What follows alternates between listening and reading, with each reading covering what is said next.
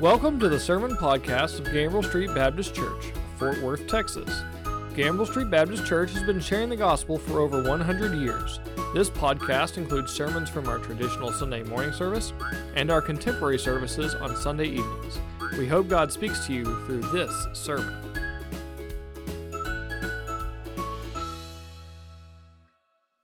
It's 346 feet, 9 inches long. What is it? I know. If you're watching online, we are having interference. So that means that I turn this way and the antenna points that way and we won't have it. Okay. It's 346 feet, 9 inches long. What is it? It's longer than a football field. It varies in height from top to bottom, from one end to the other. What is it? It's made of black marble, polished black marble. It's in Washington. One end points toward the Lincoln Memorial and the other toward the Washington Monument. What is it? What? No? Okay, here it is. It was dedicated in 1982, and over 3.5 million people visit it every year. Vietnam Memorial, yeah.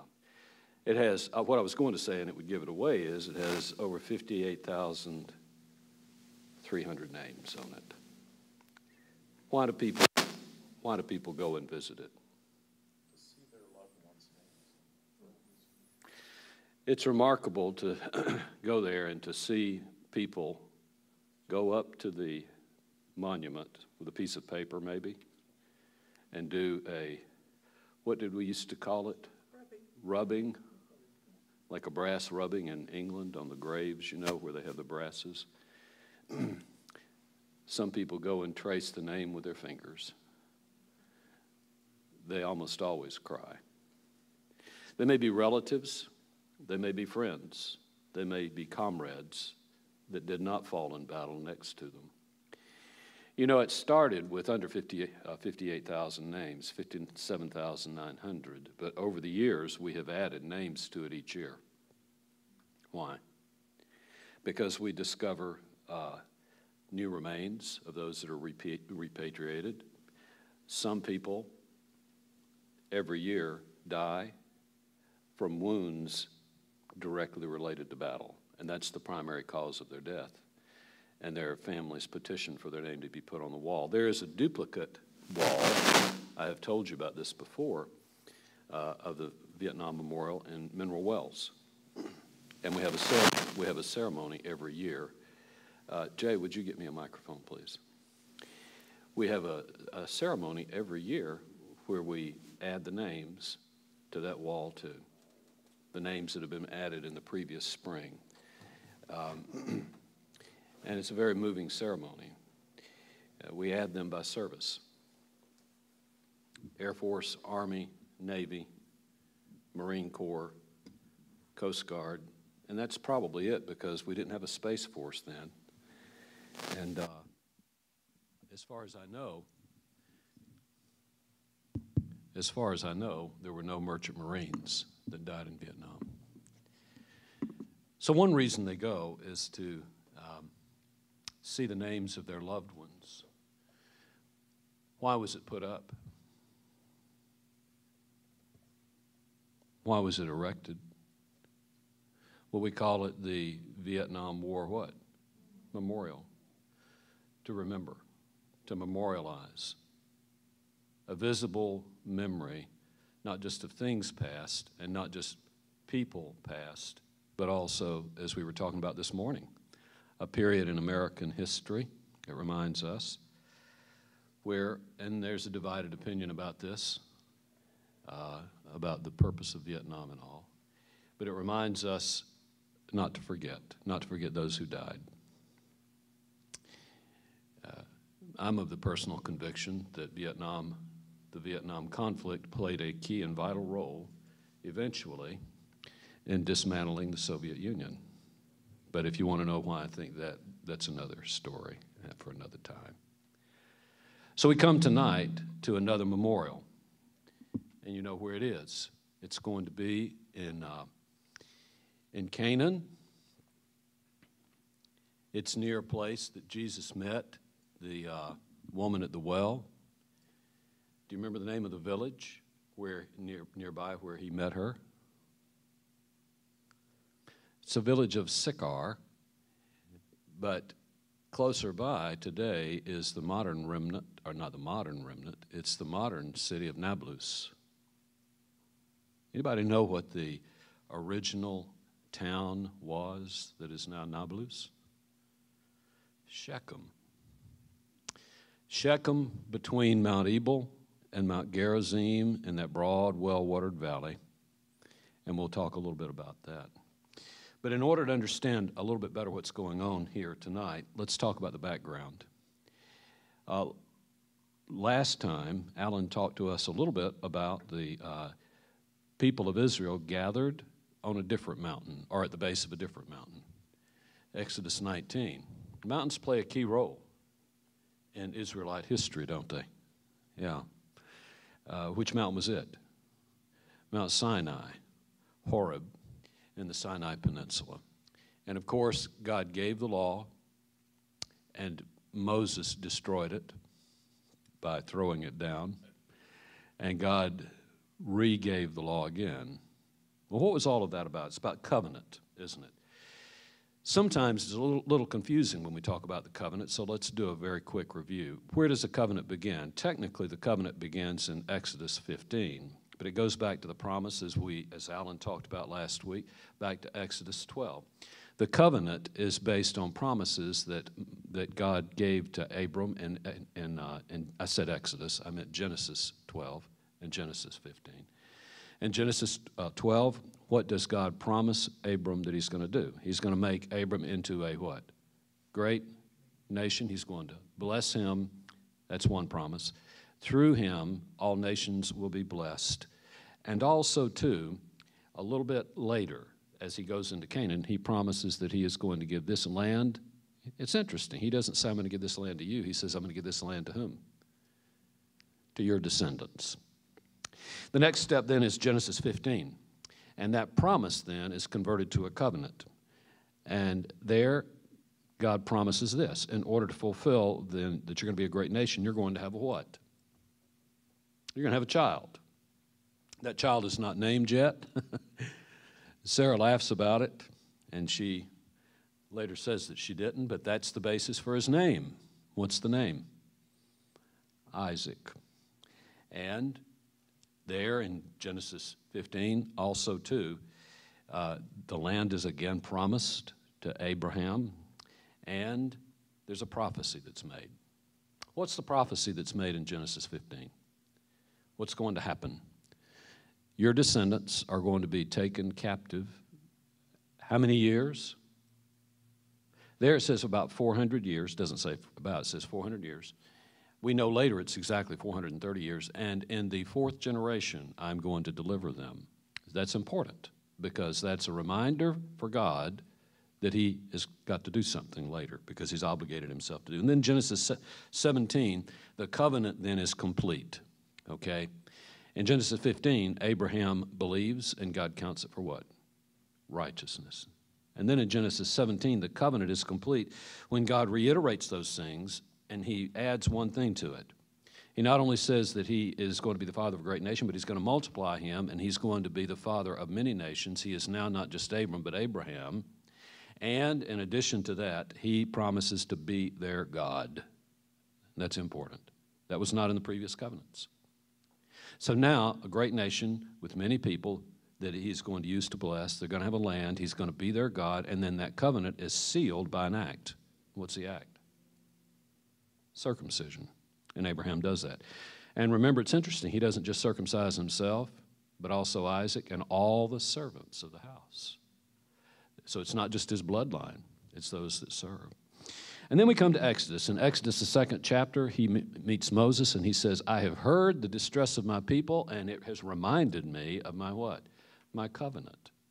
And therefore, I'm going to deliver my people. And then in Exodus, the sixth chapter, when Moses is frustrated about the elders after the Pharaoh has caused them to work extra hard because they don't have straw, and the elders don't want to follow Moses, God reminds Moses, I am indeed going to do this. I'm going to fulfill my covenant. And then to round things out, as we talked about last week, in Exodus, the 19th chapter, then the people are gathered there, and he is going to give them the book of the covenant, the Ten Commandments, and not just the Ten Commandments, but from chapters 20 through 31, the book of the covenant. It involves not just the Ten Commandments, but all the, quote, sundry laws that go along with it. But before that, he calls them then to that mountain, and he says, if you will obey, and it's conditional, if you will obey my voice, and if you will follow my covenant, then, and he doesn't say, I will be your God, because he's already promised that. If you will do that, and it's not so much a condition that you must do this and this won't happen, it's a promise that if you do this, what will result? You then will be my special possession, and you will be what kind of nation? You'll be a kingdom of priests, and you will be what kind of nation? Well, what's the product of keeping God's law? A holy nation. So you see what has happened then when we come to Exodus. The covenant then is to produce a holy people that obey the covenant of God. And what do? They turn around and make a golden calf. And God has to then renew the covenant with them in Exodus, the 34th chapter. And that's where we leave the covenant history. Then we come to Deuteronomy. Deuteronomy, historical review, what happens before we come then to this point in Deuteronomy 27, where they are on the plains of Moab. In Deuteronomy 1 through 3, there's a historical recounting of what has happened. And not all the events are there, but in summary fashion, Moses then tells them what has happened over the last almost 40 years. It's the 40th year.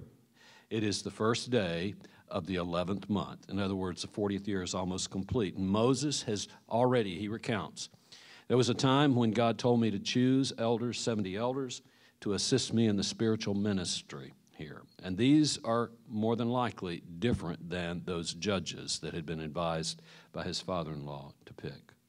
And then we left Sinai, and we went to the hill country of the Amorites. And then God said, you see that land over there? It's time to go take it. And they sent spies into the land. And what happened? The spies came back, and 10 of them didn't want to go. 2 wanted to go. Who were they? Joshua and Caleb. But the people rebel. They don't want to go. And then God says what? Therefore, I forbid any of this generation except for them to go into the promised land. You will die in this wilderness. But whatever you do, don't try to take it now. Do they listen? No. And they send off a war party, then to go fight the Canaanites, and what happens to them? They're defeated. They're rebel, they're pushed back. And so from that point on, for 38 years, then they wander, eventually from Kadesh Barnea, then to the brook Zered, and they are prepared to go into the promised land. As they do, God forbids them to do some things. He says, don't go into the territories of your relatives. I mean, you can pass through them, but don't war against them. So when you go through the land of Edom, and those are the descendants of whom? Esau. Said you're not to fight them. You're to pay for your bread and your keep and all as you go through the land. You don't fight them. And when you go through the land of the descendants of Lot, through his 2 daughters, we talked about that this morning. The what? On the south? Actually the southern part of the eastern side of the Dead Sea, the nation of Moab. And then just to the east and north of that, when you go through the land of Ammon, you're not to fight them.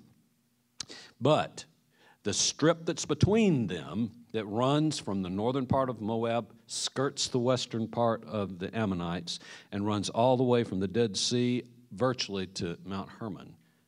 God then allows them, not only allows them, but commands them to take that territory. And who inhabited that territory?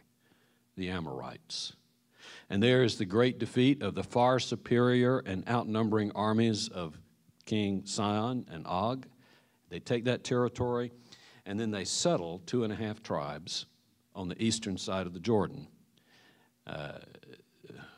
Whom did they settle there? Gad,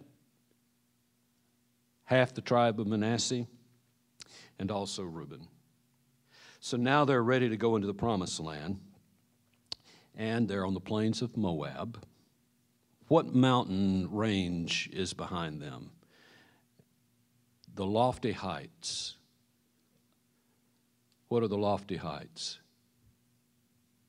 There's a hymn that sings about Pisgah's lofty heights. Well, that's the range that runs through there. And one of the key promontory points is the mountain upon which Moses goes, because he has been forbidden to go into the promised land because he struck the rock and disobeyed God at Meribah instead of just speaking to it. And so he then is to go up to Nebo and view the promised land. So now let's talk about the context of tonight's passage. That leaves us at Deuteronomy 3, at the end of Deuteronomy 3, and they're at a place called Beth Peor. I love that name. Beth means what? House. Ben means what? Son. But Beth means house. Peor, the house of the opening, the house of the gap, the house of the door.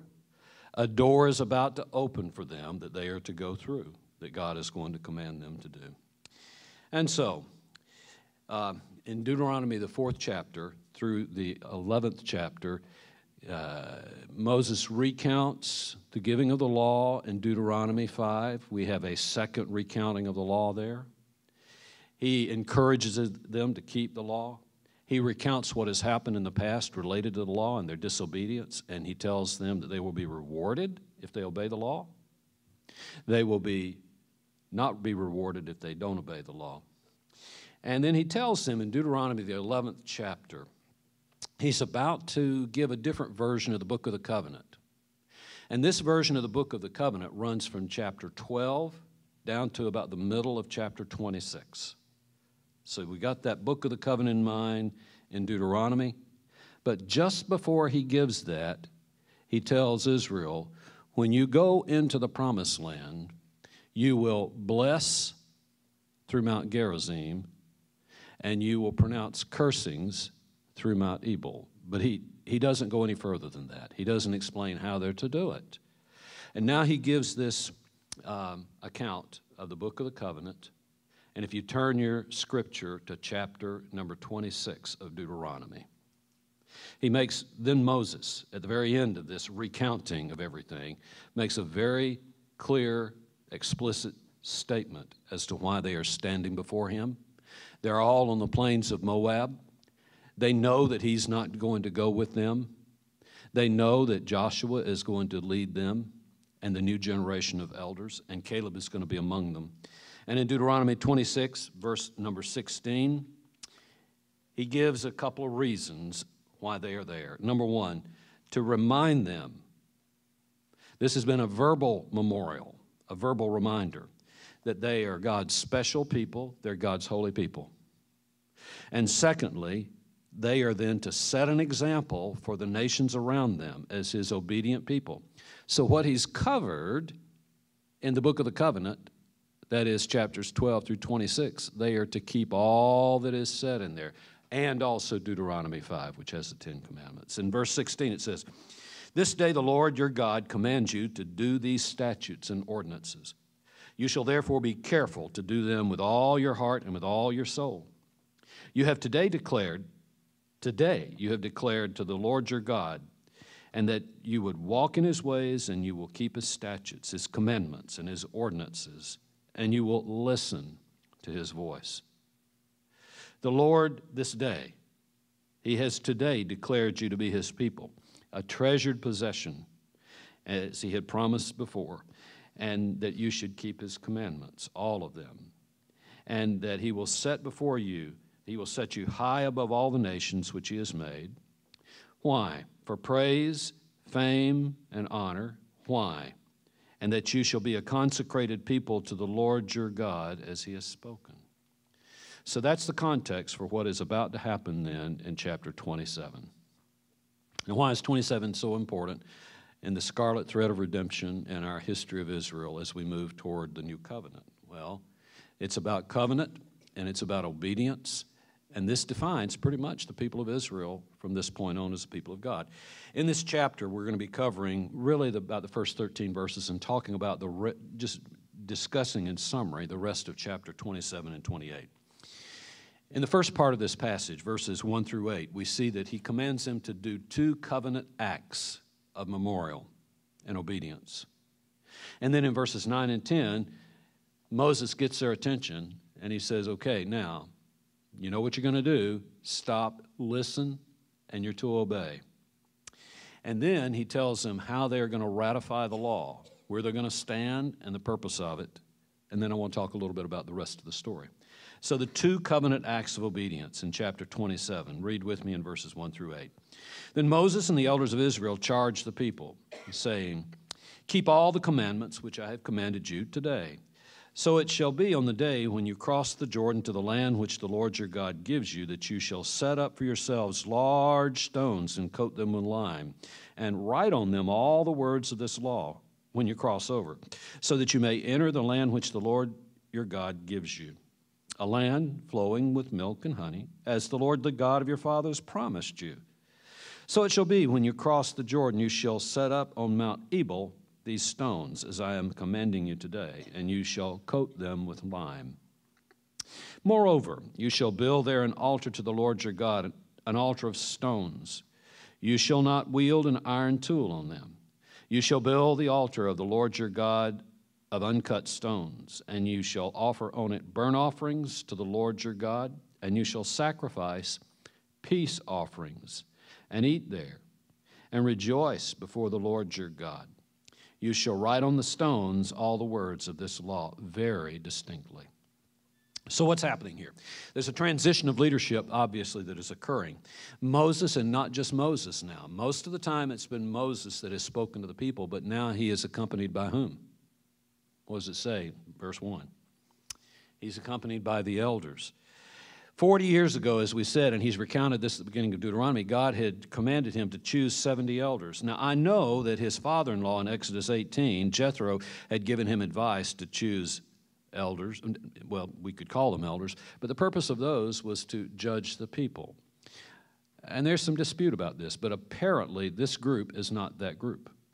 And because when you look at the evidence of in Joshua 8, when they actually do what they're commanded to do, when they actually then go past Jericho and past the battle of Ai, and then they do this at Mount Ebal and Mount Gerizim in Joshua 8, distinctly then standing there with then Joshua and the leaders are the elders and the judges.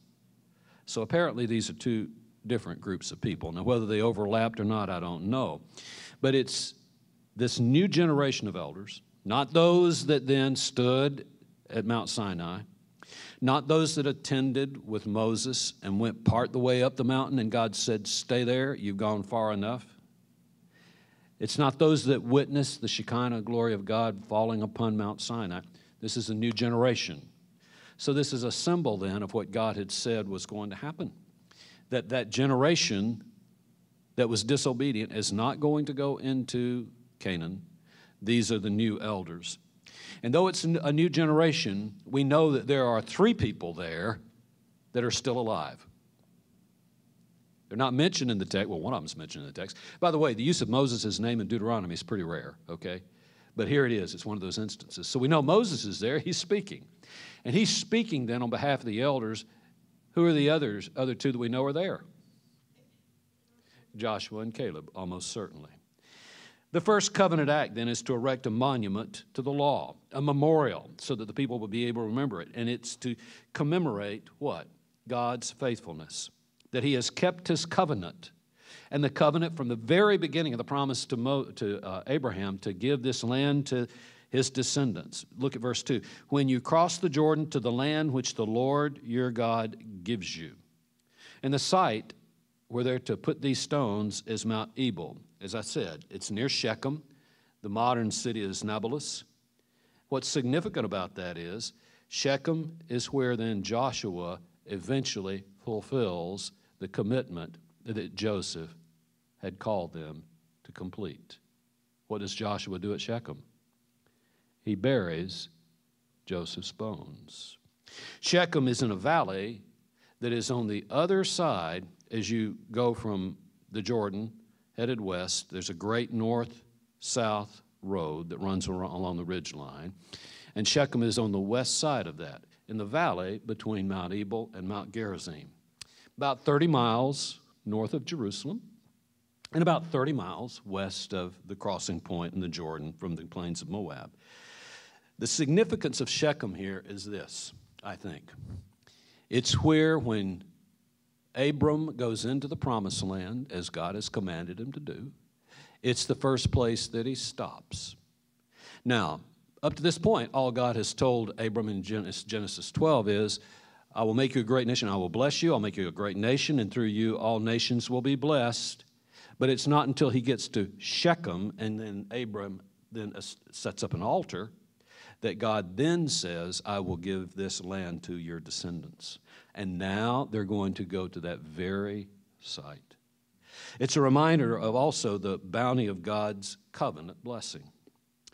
In verse number 3, the land that the Lord, their God, is giving them is a land defined as what?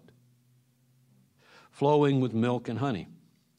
On the first occasion when God then begins to reveal his will to Moses, I've heard the distress of my people. This promise has not been made before. The promise is I'll give a land to your people, okay, and your descendants. But this promise hasn't been made before, or it hasn't been described this way. When he talks to Moses in Exodus, the second chapter, he then defines it. He's going to deliver them out of the bondage of slavery, out of Egypt and their hardship and their distress, and he's taking them to where? A land flowing with milk and honey. And that promise is repeated 9 times before we come to this point. So you see, God's fulfilling his promise not only to Abraham and the patriarchs, Isaac and Jacob, and to Joseph and the rest, but also to Moses explicitly. The method then is they're supposed to put up this memorial, and we see in verses 2 and 8. It's interesting, the stones that are talked about in verse number 8, I think are not the stones of the altar.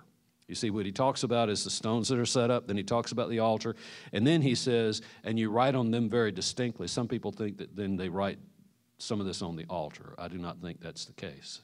He goes back then in a kind of poetic loop and comes back to the stones for the memorial. They're to be what kind of stones? Large stones with what on them? Lime or gypsum. They're to be whitewashed and to write on them. Now, they could have chiseled the words, I guess. That would have taken a long time. Also, they would have had to polish the stones in order to do it. He doesn't say that they're not to polish the stones here on the whitewashed rock. That wouldn't do any good. But he does say about the altar that they're not to be polished. They're to whitewash these rocks, and they're to do what? To write on them. Well, that comes from an Egyptian custom. There are even some remnants today that they have found in archaeological digs of some of these kind of gypsum-covered rocks with writing on them that is still decipherable. So they probably got this from the Egyptians. It's sort of like covering a wall with stucco, letting it dry and whitewash it, fills in the porous sandstone probably that they were using to do this. And the Egyptians would post notices with a very dark black pigment that was permanent. And I suspect it was permanent. We can still read some of those writings from 3,000 years ago. And then he says in verse number 8, write very distinctly. And this seems at first like maybe a contradiction, because the word there, write distinctly, means literally engrave upon them. So it could be a combination that on this whitewash, which is fairly soft, then they're to engrave and then fill it in with a black pigment, or they're just to write on it. Regardless, I think the suggestion there is the memorial is there to be permanent and to do what to the minds of the people? Engrave on the minds of the people the words that are on the rock. And what is the content to be? Write all the words of this law. Well, if it's talking about the Deuteronomic book of the covenant from chapters, 12 through 26, you just flip through your pages. That's pretty long list of stuff to write. And it could be. They could have had massive stones with real tiny writing on it, probably covered the whole hillside. I think that probably was not what he was talking about. I think that was probably in too much detail. But it might be. It was probably the Ten Commandments. everything of the Ten Commandments. Some scholars have said that it was the Ten Commandments, and then what follows? What is about to follow? There are 12 curses that are pronounced. There are 4 blessings, and then a general description of the blessings, and then a further list of the consequences of disobeying and the curses and what they involve. Whatever it is sufficient to remind the children of Israel, these are the essentials that you are to do what? To obey. For what reason? So that you will demonstrate. It's not so much that you do these things that make you a holy nation. I have made you a holy nation. I have made you a special possession. This isn't legalism. You do these things and then you are therefore holy. I have made you holy. It is to do what? It is to demonstrate to God their obedience as a holy nation, and to be a witness to whom? To all of those nations around them that they're God's special possession. And by the way, the law that God has given them is far superior to any of the law codes of the surrounding nations. The second covenant act is to build an altar, and to do what at the altar? To sacrifice. The significance of this, Mount Ebal was near Shechem, as we said, and it is at Shechem where Abram first establishes his altar in Canaan and sacrifices, in Genesis 12. And then later, in 21 chapters later, we find then that Jacob also builds an altar there right after he has had a reconciling meeting with his brother Esau. He builds an altar there. What are they to do? They're to construct the altar of stones, special kind of stones. Well, no, not special in the sense that they do something special to them, but they're different than the altar stones of the Canaanites.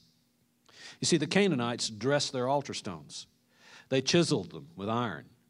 The Canaanites had iron. The Israelites don't have iron. And so there may be a couple of reasons for this. Your altar is to be a natural altar the way I have made the stones. In other words, I have provided you the material in its natural state. You use it. And it is to be an altar that is different than the altar of the Canaanites. He knows they don't have iron. He also doesn't want them to become beholden to the Canaanites and to do commerce with them. There may be many reasons, but the command is you're not to polish and to dress the stones. And there's an archaeological find of an altar on Mount Ebal. They think they've discovered it. It's about 25 by 30 feet in area. It's 750 square feet. The walls are 5 feet thick, 9 feet high, and guess what the characteristic of those stones is? They're not polished. They're not hewn. They haven't been chiseled. They're in their natural state. And then what are they to do? They're to make sacrifices. 2 kinds of sacrifices, and you know this. The burnt offering, why is it burnt? What's consumed? Virtually everything of the offering was consumed. Why? Because the offering was totally dedicated to God, totally consumed. This is an act of repentance. It's an act of atonement. It is a kind of peace offering, but not with men. It's a kind of peace offering to whom? To God. And then he says, then you're also to offer peace offerings. And they then don't burn the animals completely up. They roast them, they cook them. And this was not to be an act of penance, but an act of celebration, an act of thanksgiving. Very much like when we take the Lord's Supper. It's an act of thanksgiving. And we come together in what? Not only thanksgiving to the Lord, but we come together in fellowship. And he tells them, you're to rejoice, as we said this morning. Rejoice and have fellowship. And this is a symbol of not just peace with God, but peace with one another. This is exactly what they had done in Exodus 24. When they had received the covenant the first time, and before they then had their falling away with the golden calf, they all came together, and after Moses had given the first part of the book of the covenant, and they promised to keep it, they celebrated in Exodus 24 with burnt offerings and peace offerings. So, we come then down to verses 9 and 10. They're given the command to listen and obey. Read with me there. Then Moses and the Levitical priests spoke to all Israel, and they said this, be silent, be quiet. Listen, O Israel. This day you have become a people for the Lord your God. You shall therefore obey the Lord your God and do his commandments and his statutes, which I command you this day. So he says, be quiet, be silent, and listen. What does that remind you of in Deuteronomy?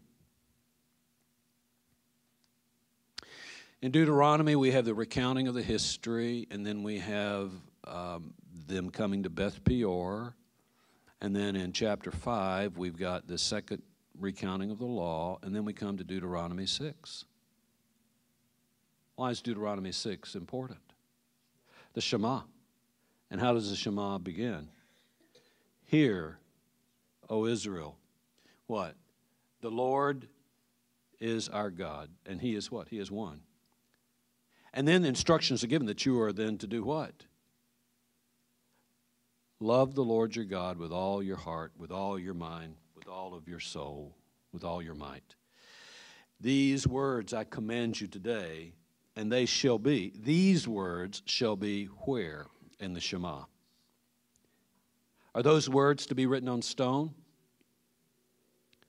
They're to be written on the heart. So you see, this is kind of an echo of that. Listen to what I'm saying, what we're saying on behalf of God. Take heed, like with the Shema. You already have these words on your heart. Listen, O Israel, the Lord, he is God, he is one. You're to love the Lord. And why are they to love the Lord? Because he's the covenant God. Because he's chosen them to be a special people. He has promised to be their God. He is going to walk with them, and they're to walk with him. What is happening here is not, it is a memorial that's written in stone, but it harkens back to a covenant of the what? Of the heart. Later, Israel forgets that. This isn't about stones. It's about what has already been engraved on their hearts. This reminded Israel that they were God's own possession, his people. Verse number 9. This day you have become a people for the Lord your God. This does not mean that all of a sudden they're God's people. It's a reminder. They have been God's people. But this day, as we read about in chapter 26, you have today declared the Lord to be your God. We read that just a moment ago. So what they've just done is they have just responded to God's invitation once again to affirm that they're God's people and that they will walk in his ways, that they will keep his statutes, his commands, and ordinances. So they haven't just become God's people, but it is a new generation that is doing what? It's making its commitment to fulfill its covenant responsibility, to affirm to God that they are going to keep their promise to be obedient. It harkens back to Exodus 19. Last week, with Alan, as we stood at the base of Mount Sinai, and he gathered them together. In verse number 8, what does God say? He says you're to obey, and if you obey, you will be my special possession, and you will be a kingdom of priests and a holy nation. And then the people responded in verse number 8, and they said, all that the Lord has spoken, we will do. That's what they're doing here. So it is a reminder of what the previous generation has said. They're taking ownership of this themselves, and they also are committed to pass it on to the next generation. It anticipates that great passage from Joshua at the beginning. Have no fear. The Lord your God goes with you. He will never forsake you. And you are to do what? You are to keep the commandments that Moses has given to you and not depart from them to where? The right or to the left. You see, this is a kind of theocracy, isn't it? Absolutely. At the beginning, Moses is gathered in front of the people with whom? With the elders. They're sort of like, Moses is the legislator. He's the executive agent, the legislator, and in fact, he also has judges.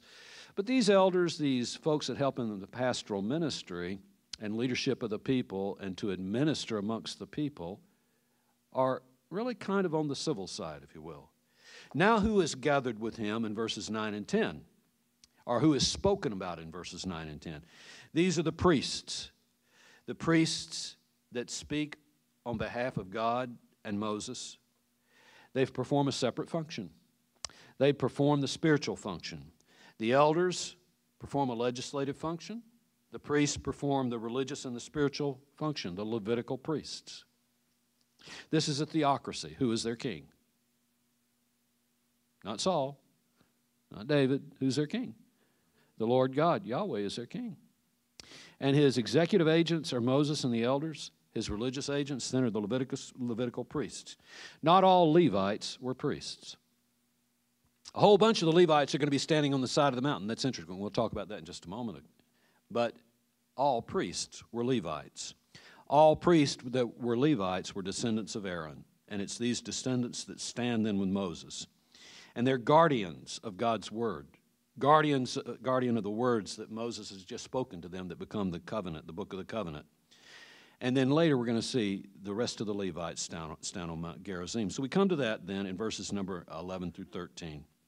Moses also charged the people on that day, saying, when you cross the Jordan, these shall stand on Mount Gerizim to bless the people: Simeon and Levi, Judah, Issachar, Joseph, and Benjamin. For the curse, these shall stand on Mount Ebal: Reuben and Gad, Asher, Zebulun, Dan, and Naphtali. You notice I said these for those that stand on Mount Gerizim, and these that stand on Mount Ebal. Now for you, this is right and this is left, but for me, this is right and this is left, and there's a significance there. We'll see in just a moment. What are they doing here? When they do go into the promised land, he is telling them that they are going to affirm their identity, number one, and their commitment to obedience by doing what? Well, it's sort of like taking a stand. When we obey God, and the people around us seeing obeying God, we are doing what for him? We are taking a stand for him. And that is literally what they're going to do. You know, the nations of the Canaanites and the rest that inhabit the land, they're watching this huge congregation of Israelites come across the Jordan. They take Jericho, and then they have the battle of Ai, and they lose it, and then they win later when they're obedient. And then they come to this site. Probably well over 1 million people. I'm sure that they, just like they had sent spies in the land, I'm sure that the Canaanites had spies that are watching this ceremony. And they're taking a stand for God. They are bringing into this land a new law, a law far superior to that of the Canaanites. What's the location and the orientation? Well, the mountains are right above Jacob's well there, where Jesus later met the Samaritan woman. They rise 600 to 800 feet above the valley. Mount Ebal is about 200 and some odd feet taller than Mount Gerizim. Now, if you stand in that valley and you face east, which is the holy direction, okay, Mount Ebal is on the north, so it is which hand? The left hand. And Mount Gerizim is on the south. It is what? The right hand. And we all understand the Middle Eastern custom behind the sinister nature of the left hand and the blessed nature of the right hand. When Jacob was blessed by his father Isaac, I'm sure that Isaac blessed him with his what? With his right hand. Mount Ebal is to the north on the left in the unfavorable position, and Mount Gerizim is on the right in the favorable position. The location then of the tribes. On Gerizim, what's the significance? And some have said that there is not a great deal of significance here. I think there is some. On Mount Gerizim, on the Mount of Blessing, Simeon, Levi, Judah, and Issachar. All of those are the sons, are descendants of the sons of Leah, the first wife of Jacob. On the other hand, on the other mountain are Reuben and Zebulun. What's significant about that? Not a lot, except Reuben had forfeited his primogeniture. He had forfeited his right to be first by committing incest within the family. And Zebulun was the youngest of Leah's children. So these are the middle children of Leah. And then Benjamin and Joseph are whose children? They're Rachel's. So these are all children of the two wives. It's interesting. Later, the Levites don't have a possession of tribal territory. And so that territory was divided amongst Joseph's people. And who are the two tribes of Joseph? Ephraim and Manasseh. But here, Joseph is named. So all the Ephraimites and all the descendants of Manasseh are together. Their inheritance, those that stand on Mount Gerizim, okay, facing east, right hand, their inheritance was from the center and to the south. The descendants then that are standing on Mount Ebal, their inheritance is to the north. It includes not only Reuben and Zebulun, but also Gad, Asher, Dan, and Naphtali, who are the sons of the two maidservants, that is, of Bilhah and Zilpah. The Levitical priests, later we're to find that the Levitical priests in Joshua 8 stand in the valley. They have the Ark of the Covenant, and what is in the Ark of the Covenant? The Ten Commandments. And they're stationed there so that they can speak both sides. And there's to be a verbal affirmation. Now that's where we come to the end of verse number 13. What happens after that? In verses 14 through 26, then they're called to be accountable. And there are 12 curses that are listed. And the priests are to pronounce that curse, and the people are to respond and say to it that they affirm that not just in the future, but if they do not abide by these stipulations of the law, these 12 stipulations, they are to be cursed. And they do so by making a positive statement. And God's people said, amen. And that's exactly what they said. Amen, amen, amen, 12 times. These laws are not exhaustive. I think they're symbolic. And I'm not saying that they weren't to be kept. They were. But they're all symbolic of the whole law. And maybe they're symbolic of all the 12 tribes keeping all the laws. The specific punishments are not listed here. They have to do with idolatry, dishonoring parents, not moving the neighbor's boundary mark. Interestingly, not misleading a blind person on the road. Can you imagine doing that? Not distorting the justice for orphans and widows and for aliens. Remember the unharvested edges? It is against 3 kinds of incest that are listed, against bestiality, against striking your neighbor secretly, against taking a bribe to convict an innocent person, and then finally, disobeying any of the law. 12 of those are listed, and they say amen, amen, amen, amen 12 times. And then after that in chapter 28, the consequences are given for disobedience, but also the blessings. And when you read those 4 blessings, it's not specific blessings for doing specific things. It's 4 kinds of blessings that the children of Israel will receive if they're obedient. If they obey, and it's interesting, not some of the commandments, but all the commandments. The result of this is what? Their witness amongst the nation will be enhanced. They will demonstrate to the nations around that they are a holy people set apart for God. The general blessings of prosperity that come upon Israel will be a witness to other nations. And likewise, if they disobey, they will be what? Cursed. Israel will be set apart and recognized for its obedience. In chapter 28, 9 and 10, it says this, the Lord will establish you. You see, they're already a holy people, but will establish you as a holy people to himself, as he swore to you, if you keep the commandments of the Lord your God and walk in his way. So all the people of the earth will see that you are called by the name of the Lord, and they'll be afraid of you. So the consequences of disobedience are given then in the rest of chapter 28. Before then, it describes in chapter 29 that they're on the plains of Moab. And you read through that sometime, and they all came true. And they are horrible, horrible punishments. They're destitute, they're scattered, they commit cannibalism. They are going to be slaves again someday. The plagues that will come upon them are worse than the plagues that descended upon Egypt if they're disobedient. So what's the rest of the story to wrap things up? Did Israel do this? Yes, they did.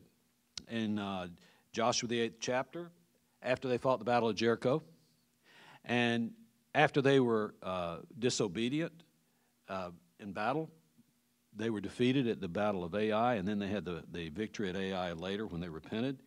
And then after that, Joshua takes them further west, and they come then to the valley between Ebal and Gerizim, and they do this. Shechem later became a cultic center for Israel.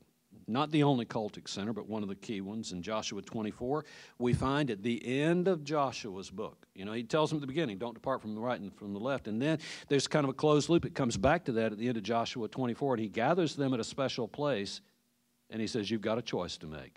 Where is that special place? It is at Shechem once again. It's not just ironic, it's symbolic. And he says, you can follow the gods of Egypt, or you can follow the gods of the Canaanites here, and then you know what he says. But as for me and my house, we will serve the Lord. So the same kind of clear-cut choice is given to them. God later called Israel back to its central purpose in the covenant. The central purpose of the covenant was not legalism. It was not to make idols of the stones that were on Mount Ebal. And in fact, Israel broke everything in that covenant. And God recognized that he was a husband to them, but they broke that covenant. And we find Jeremiah then reminding them, remember, hear, O Israel, the Lord is God, he is one. You're to love the Lord your God with all your heart, with all your soul, and with all your might. And you're to write these words where? On your heart. And that's the context for understanding later, I think, and the scarlet thread when we come to Jeremiah and we talk about the new covenant. The new covenant, what's new about the new covenant is there's going to be one who fulfills that covenant, Jesus Christ, in the true and perfect way. But God's intent from the very beginning was not for them to idolize stone. It was for them to obey God because why? They were his special possession. They were his holy nation. They were his kingdom of priests, and because they loved him. And Jeremiah says this, and you know it well. But this is the covenant I will make with the house of Israel after those days, declares the Lord. I will put my law within them, and on their heart I will write it, and I will be their God. You see, there it is again. I will be their God, and they shall be my people. And then, of course, we finally close things with Jesus. Where does he then proclaim the first great I am statement? Where does he proclaim that he is the I am? He is identified with the I am, with God the Father. They are both the I am. He is the I am that met Moses on the mountain. He is the I am that delivered the children of Israel. The first I am statement that is made in the Gospel of John is made to whom? To the Samaritan woman. Not to a Jew, but to a Samaritan woman in the valley beneath Mount Gerizim, next to Jacob's well, just a stone's throw away from Mount Ebal, in the shadow of Mount Gerizim. You see, he fulfills what God was calling Israel to do. You know, God's law, then and now, we're no longer bound to keep the ceremonial law. I know that. I saw a sign the other day. Beverly pointed it out to me. We were driving through San Antonio. There's a big billboard. It said, no rules, just Jesus. How sound is that theologically? Not one jot, not one tittle of the law will pass until everything has been fulfilled. Jesus fulfilled it by keeping it. Jesus fulfilled by teaching it perfectly, and Jesus fulfilled by accomplishing the ceremonial law and fulfilling it. We don't have to follow the ceremonial law, but folks, we do follow God's covenant, book of the covenant. Not all the specific stipulations about sacrifices and all of that, but we do follow his law. Why? Because it's not just a set of rules to be legally right. You see, these laws weren't just about what you do. It described and defined the shape of the people of God. It defined and described them by their actions and obedience as being a what? Holy people. And it was a witness to all the nations of who God is and what God is like. My name is what? Holy. I am the I am. And they were witnesses of this. So the law was really about being a witness to the nations of who the holy God is. The law was a normative way of living that would reform the land. They were going into a pagan, lost, dark land. And the laws were abysmal. the way they treated each other was not only uncivil but ungodly. And they bring a new law to the land. And they put it up on the side of this mountain. And it was the best way of living, not just for them, but for their neighbors. It was the right way of living related to God. It was the moral way of living, pure and ethically responsible. And in so doing, God was fulfilling the promise that he made to Abraham at the very beginning when he was Abram. I'll make you a great nation, and through you I will do what? I will bless all people. And he did it first through the law, and then he did it through the lawgiver who came and fulfilled the law, Jesus Christ. Last couple of things. You see, the nature of God's covenant has not changed. Not one bit. Some try to make a big distinction between the old covenant and the new covenant. And there is progressive revelation here. But at the very beginning, it was not about works. You see, the covenant was a gift from God. The covenant Israel did not earn. God says to them, I didn't choose you because you were great and powerful. I chose you because I chose you. Because I chose to love you. I did this because of grace. The covenant and the law were a product of God's grace. Obedience was never the primary condition for being holy. He made them a holy nation. Obedience was to demonstrate that God had made them holy, and they were fulfilling God's covenant promises. He did not give it because he was obligated to give it. He gave the covenant and the law because of his selfless love and his desire to accomplish something. And what was it? To be their God. You see, that's the thing in Genesis 17.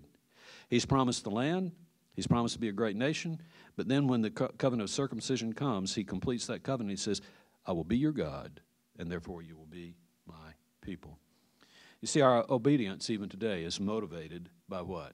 By gratitude from God for giving us. Yes, the gift of redemption through Jesus Christ, but we should never, ever discount the importance of his giving us the law, which we still follow. Not out of legalism. Nothing's changed. In the new covenant, he says, if you keep my word, I will abide with you. It's based on relationship. Every generation, just like they stood there on the plains of Moab, and they made that commitment that day, just as then when they come then to Ebal and Gerizim, and they proclaim that they will obey, every generation then has the responsibility to do what? To reaffirm that they are a holy nation and they're a kingdom of priests. And he calls us to do that today. And he calls us to hear, O Israel, and to teach our children so that the next generation will do the same.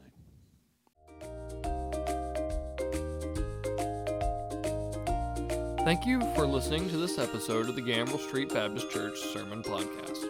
If you have questions, we would love to speak with you. Please call 817-926-1785 to speak with a minister. If you live in or will be traveling to the Fort Worth area, we would love to have you visit.